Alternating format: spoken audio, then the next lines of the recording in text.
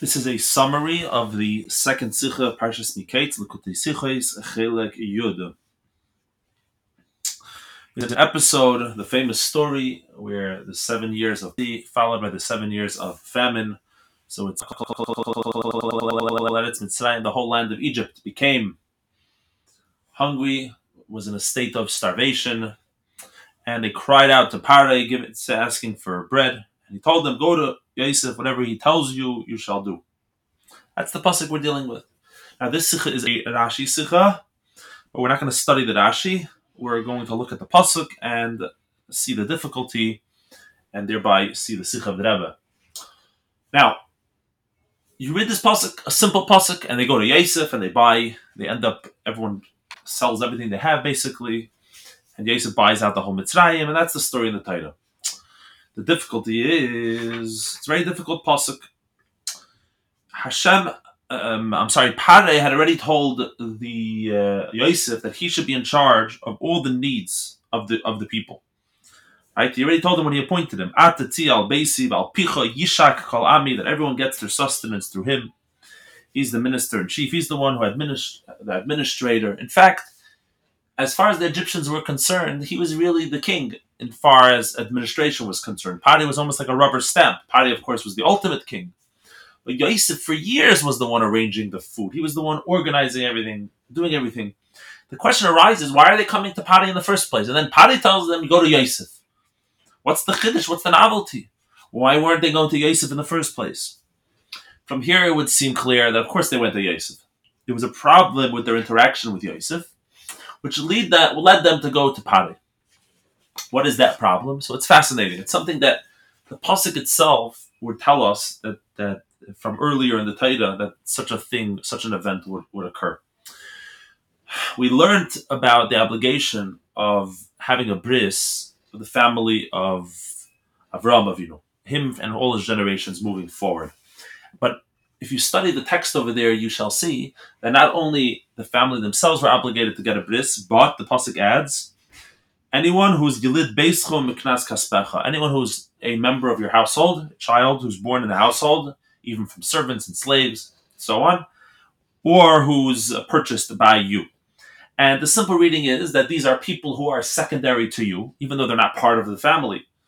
But why? The answer is that being that they are under your jurisdiction, it is your obligation to feed them, to take care of them, they're under your wing, they are tfeilim loy, to use Hebrew words, they are secondary to you. Therefore, as an extension of you, they have to have a bris, which parenthetically, the Rebbe explains why in Shechem there was this concept that we're going to become one people, we're going to become like one family, we're going to marry into each other, and therefore you should have to get a bris.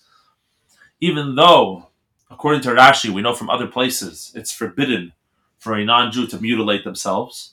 However, there's this mitzvah of bris, and the moment you're joining in and being part of the family, then to be part of the family, you have to get a bris. So that was by Shechem. They said, we're going to marry into each other, we're going to consider each other one people, you have to get a bris. So too, the Torah doesn't just say Yilid Beis, those who are born into the household, also people who you purchase, people who are under your jurisdiction, etc. And therefore, it should be clear to anyone studying the Chumash that the moment Yosef is the most powerful man in Egypt, to the point that the Parei tells him and gives him the power. Lo yodid ish es yodiv es ragloi.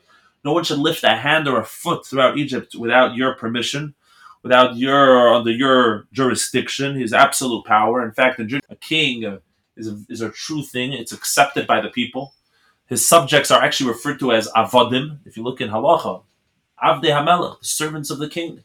The king, right? This might even be the explanation, according to some opinions, of Dina de Malchus Dina, because the inhabitants of the land have given themselves over completely to the jurisdiction of the king. People want to have a king for whatever reason. This is before the age of democracy, and of course there are advantages to having an absolute power, even though the disadvantages most times, 90% of the time, outweigh any benefits. However, this is a paradigm or a framework which could exist legally. So a king is an absolute power. So the moment Yosef is the most powerful man in Egypt, and he has all these people who are under his jurisdiction and under his power, under his wing, seemingly he has an obligation to get them to do a bris, and indeed we can assume that he did so, and he was trying to do it, but you can't force, you can't blackmail, especially when Paray apparently we could assume that Paray himself never got a bris, and if Yosef ever really wanted to enforce the bris, he had a hard way of doing it because Paray wasn't. Paray would always wave it aside, and it was no big deal. But clearly, Yosef was trying his best to do this. In fact, Rashi says, Yosef that Yosef was constantly, this is something he did constantly, he was always trying them to get a bris milah. All of a sudden, this situation arises in our parsha where he had them. He was the one in charge of distribution of food. They need food. He tells them, you get a bris, I'm going to give you food. You don't get a bris, you get no food. This is his moment. He has them. He could blackmail them. Then he could fulfill his obligation and bring the Egyptians to have the bris. So they came to Paray. They knew Paray was wasn't a big fan of bris per se. To help them, he said, give it to me. Now, why indeed didn't Paray just override him? Paray already declared that I'm greater than you, Yosef. Whatever I say goes. So he should have said, everyone, release the grain with or without it. From here, we must say that Yosef had a very strong force. In fact, his force was so strong that if you look closely at the wording of the pasuk, it says, "Asher yoymar lachem," go to Yosef. Whatever he will tell you, you should do. Whatever he will tell you. What do you mean? You will tell you, like in the future? It sounds like we're talking about something. Clearly, Yosef must have been demanding something in advance, which is why they're coming to Paray in the first place. What do you mean? Whatever he will tell you. Paray was trying to emphasize. He was trying to say what a stronghold Yosef had over them. He tells them, he says, he has the upper hand. This is, in a negotiation, when someone has won the negotiation by far because they have all the chips, they have all the cards, you're in a total position of blackmail. There's nothing you can negotiate anymore. So he says, whatever he says, even in the future, even if he has a new request, we are totally under his domination. Why would he go so far? So we see an amazing thing that indeed, Paray, the Egyptians had actually stored away tevuah. They stored away, but it rotted. And this is what.